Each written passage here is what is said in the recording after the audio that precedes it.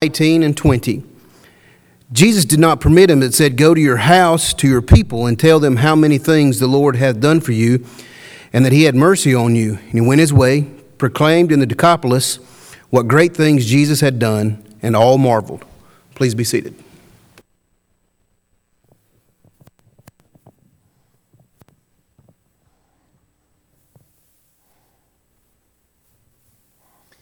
Keep your Bibles open to Mark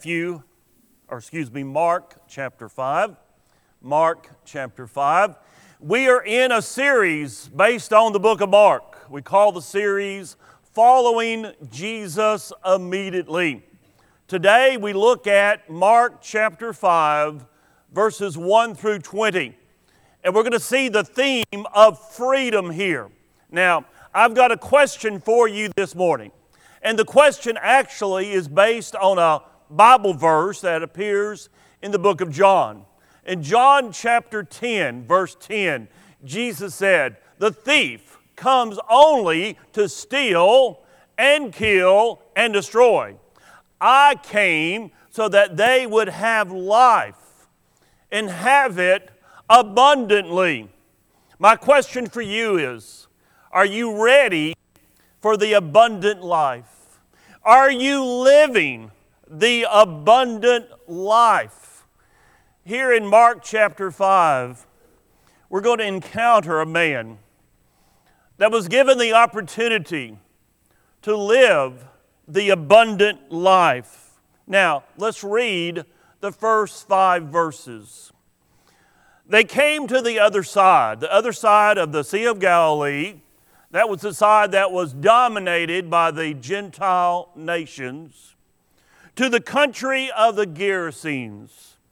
And when Jesus had stepped out of the boat, immediately, circle that word immediately there met him out of the tombs a man with an unclean spirit. He lived, where did he live? He lived among the tombs, and no one could bind him anymore, not even with a chain. For he had been bound with shackles and chains. But he wrenched the chains apart and he broke the shackles in pieces. No one had the strength to subdue him. Night and day among the tombs and on the mountains, he was always crying out and cutting himself with stones. There's an ancient book called the Talmud. The Talmud is basically a Jewish commentary on Old Testament life. According to the Talmud, madness was identified by the following 4 characteristics: a person walking outside at night, a person spending the night on a grave, someone tearing one's own clothes, or destroying what one was given. This man is demonstrating all 4 characteristics of madness. This man had allowed Satan's legions to control his life, and it drove him mad. Now what happens? Verse 6. And when he saw Jesus from afar, he ran and he fell down before him, and he's crying out with a loud voice. He said, "What have you to do with me, Jesus, Son of the Most High God? I adjure you by God, do not torment me." For he, Jesus, was saying to him, "Come out of the man, you unclean spirit." The demons in this man recognized Jesus as having superior power. And this man kneeling down before our Lord, begging him not to be tortured. Not so much the human man himself, but the demons in him are making this request. Look now at verse 9. And Jesus asked him, "What is your name?" And he replied, "My name is Legion, for we are many." Now, a Roman legion in the Roman army was approximately 6,000 soldiers. These demons were many inside of this man. Now, verse 10. And he begged him earnestly not to send them out of the country. It seems that the demons had a fear of not having a definite place to stay. So they're begging Jesus, don't send us out of the country. Now, verse 11. Now a great herd of pigs was feeding there on the hillside. And they begged him, saying, "Send us to the pigs. Let us enter them." So he gave them permission. And the unclean spirits came out and entered the pigs, and the herd, numbering about 2,000, rushed down the steep bank into the sea and drowned in the sea. On the occasions that I have been on the Sea of Galilee, and I've looked off to the east, and I've seen over here to the far northeast, the Golan Heights, and then coming down from the Golan Heights, I've seen the hills and all the steep cliffs there that dotted the area leading up to the Sea of Galilee. And I have pictured in my mind those pigs, just running off the cliff and then diving into the sea. Those pigs teach us a very valuable lesson. They clearly demonstrate that Satan is a destroyer. The demons had destroyed this man's dignity. They had destroyed his sanity. They had destroyed his life. And now they have destroyed a herd of pigs. You see, to Satan, man is no different than a pig. Man is just another animal to bring down. If we surrender our lives to Satan and to sin, we end up living and dying like animals. Don't let Satan do that. Don't let Satan destroy you. Because that's what he wants to do. He wants to destroy you. Don't let the devil have the least bit of control, even over a small part of your life. Don't ever give him an inch, because if you do, he'll end up taking a mile, and he'll end up ruining your life. Now, we don't know how this man here in Mark 5 came about to have demons in him. We know back in the Old Testament that King Saul allowed his life to be in rebellion. He allowed pride to destroy him, and he allowed evil spirits into his life. And it ruined his life. In the New Testament, Ephesians 4 teaches us that unresolved anger can give Satan a beachhead into our hearts, from which he can wreak havoc in our lives. Ephesians chapter 4. Be angry and do not sin. Do not let the sun go down on your anger, and give no opportunity to the devil. We don't have to give Satan very much of an opportunity. If we give him just a little bit, he will jump right in and take it from us. Many years ago, a man in Haiti wanted to sell his shack of a house. It wasn't very much to look at. He priced it at $2,000. A man wanted to buy it, but he didn't have $2,000. He only had $1,000. The owner The owner agreed. He said, okay, I'll sell it to you for $1,000, but only if I can retain ownership of just one peg. I want one peg placed in this house over the top of the inside door. And the man quickly said, oh, that's fine. I'd be glad to do that. A few years later, the original owner, he wanted to get the house back.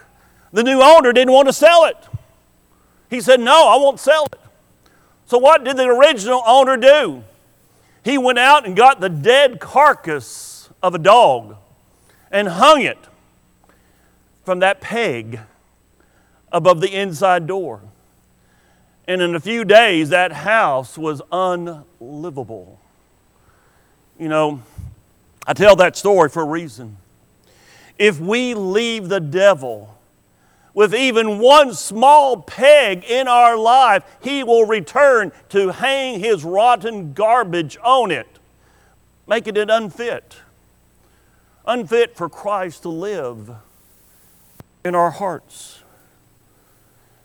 Have you given Satan just one small peg in your heart? Have you opened up yourself to the devil's influence through little acts of rebellion, hatred, pride, the love of money, or even unresolved anger? If you have, then I'm going to beg you this morning, deal with it. If you are a Christian, seek forgiveness of that. Remove that from your life. You know, the devil is like rats that are attracted to garbage.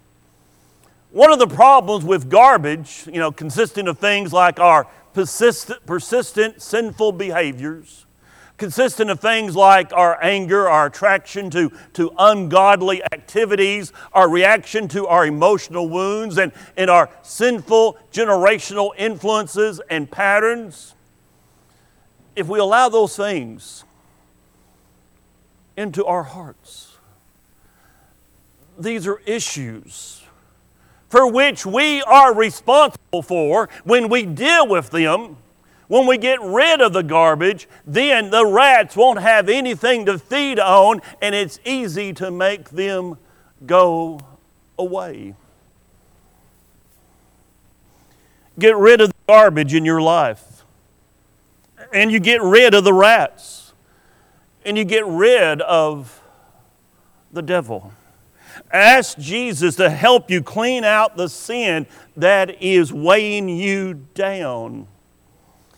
Then you won't have to worry about opening yourself up to the devil's influence, which will absolutely wreck your life.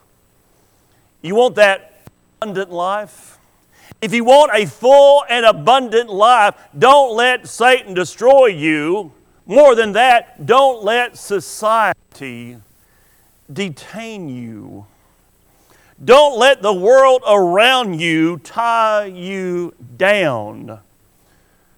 Don't let yourself be chained to the world's values with its selfish and greedy attitudes. That's what was happening with the people in the village. The people in the village were not concerned about the demonized man. They had put him out there in the tombs. They had tried to chain him down. They had tried to separate from him. They were only concerned for themselves. They were concerned for their own comfort, their own income. They put the man in chains out there for a purpose. And when Jesus healed him, they're more concerned about the loss of their pigs than the health of this man. Verse 14. The herdsmen fled and told it in the city and in the country. And people came to see what it was that had happened. And they came to Jesus and they saw the demon-possessed man, the one who had the legion, sitting there. He's sitting there, clothed and in his right mind. And what? They were afraid. And those who had seen it described to them what had happened to the demon-possessed man and to the pigs. And what's the reaction of the people? And they began to beg Jesus to depart from their region. The pigs represented, no doubt, a considerable income for the people of the village. But when Jesus' actions destroyed their lucrative source of income, they feared further losses should Jesus stay. I think again, the pigs teach us a very important lesson. Not only do they teach us that Satan is a destroyer, they teach us that the world is selfish and self-centered. Destruction of the pigs revealed the spiritual condition of the people of that region. They would rather have their swine than have their Savior. Money was more important to them than the healing of man or the salvation of their own souls. Remember, Jesus had traveled across the Sea of Galilee, coming to a town to be a blessing to them. I guess that he might have done more miracles if he had stayed. He certainly would have taught the gospel, spread the good news, but he's not allowed to. The people beg him to leave. The people would rather have their pigs than the power of Christ at work in their town. So they beg him to leave. Get out of Dodge. We don't want you here.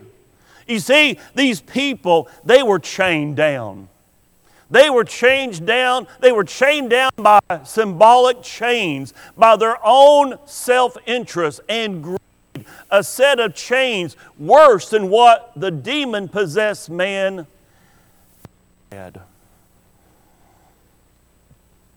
That demon-possessed man, he was at least able to break free from his chains with the help of Jesus.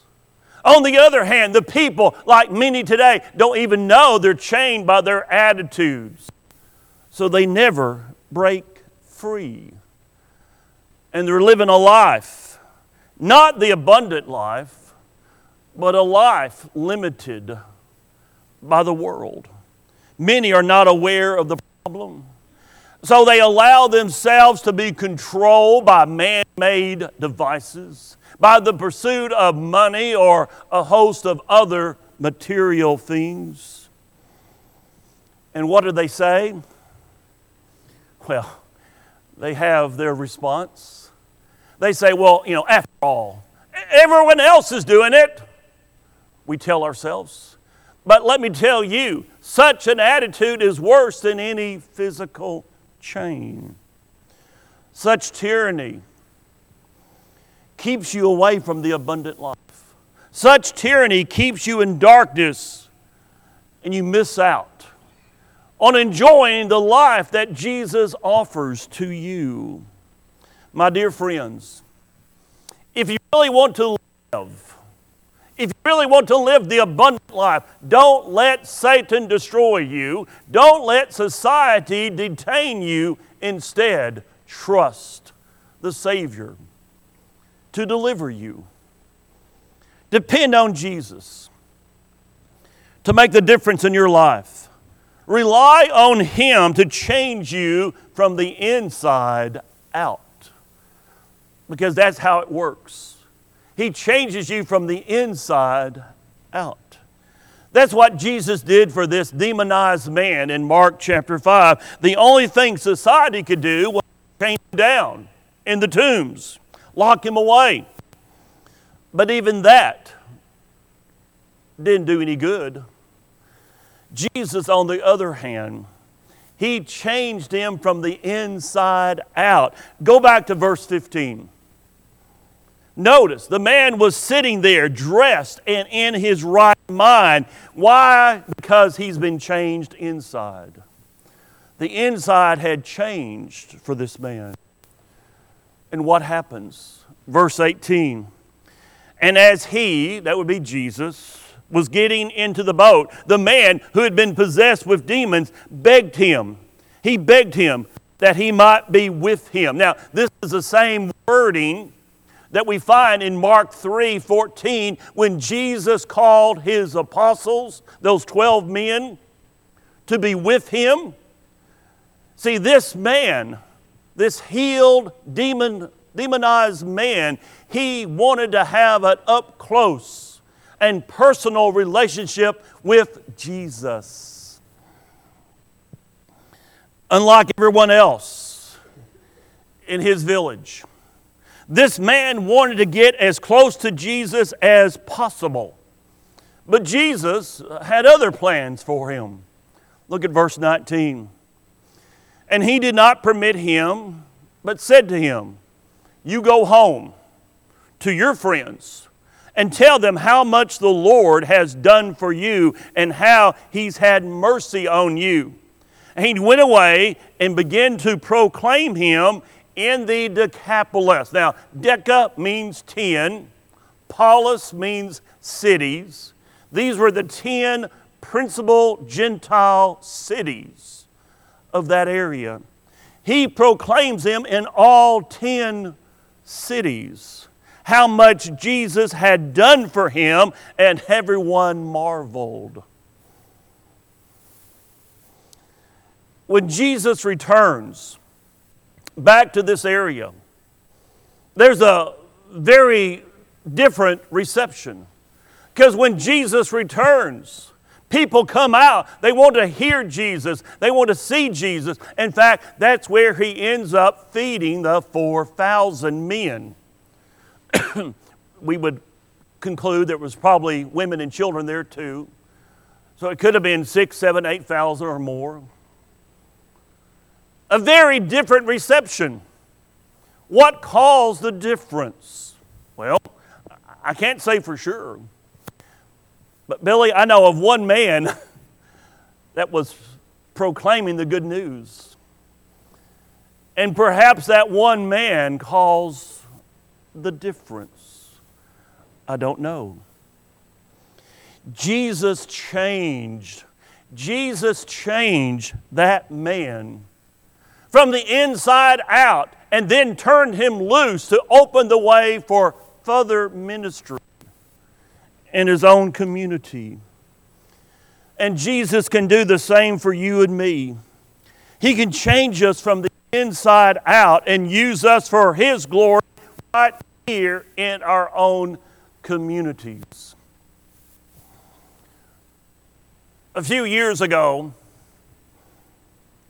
a man, he was a husband, he was the father of a young daughter. He finally became a Christian. His wife had become a Christian a little bit before that, and finally she was able to persuade him to become a Christian. Now, this man was not a bad man. He was not a bank robber. He was not a drug dealer. He was a good, upstanding businessman. But he was a businessman.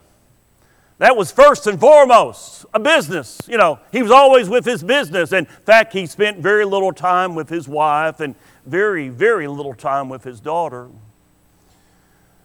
After this man became a Christian, 2 months later, their 12-year-old daughter comes up to the mob and says, I want to become a Christian. The mom asks, why? The little girl said, Dad, if Jesus can change Dad as much as He has, I want Jesus in my life. Are we living for Jesus 24/7? Are we making God our number one priority in 2021? Your first mission field as a Christian is your own backyard, your own family, your own friends, your own neighbors. Do they see the difference that Jesus makes in your life? That 12-year-old girl could see the difference in just 2 months. The difference that Jesus had made in her daddy's life, and she wanted now to be a Christian. Do you want God to change you? Do you want God to change your family and your world forever? Then trust and obey the Lord. Trust Jesus with your life. And in so doing, turn control over to Him, and you will have the abundant life. If you really want to live the abundant life, don't let Satan destroy you. Don't let society detain you. Instead, let the Savior deliver you and use you for His glory. And in so doing, you will gain the abundant life. This morning, are you a Christian? Jesus said, you got to believe, John 8:24. Jesus said, you got to repent, Luke 13:3. Jesus said, you've got to confess me, Matthew 10:32. Jesus said, you've got to be baptized, Matthew 28:18-20. Don't argue with me, argue with Jesus, because those are words from Jesus. Those verses are from Jesus. As a Christian, are you not quite living that abundant life? Maybe you have allowed one little peg to remain in your heart, and that peg Satan has used to hang his garbage, and it pulls you away from Him, it pulls you away from Jesus, and you don't have that abundant life. God has promised forgiveness if you'll seek His forgiveness, 1 John 1:9. The church here stands ready to pray with you and for you, James 5:16. If you have any need to respond, we'll have elders up here waiting for you. Will you please respond as we stand and sing for your encouragement? What can wash away my sins? Nothing but the blood of Jesus. What can make me whole again? Nothing but the blood of Jesus. Oh, precious is the flow that makes me white as snow. No other fount I know, nothing but the blood of Jesus. For my pardon this I see, nothing but the blood of Jesus. For my cleansing this my plea, nothing but the blood of Jesus.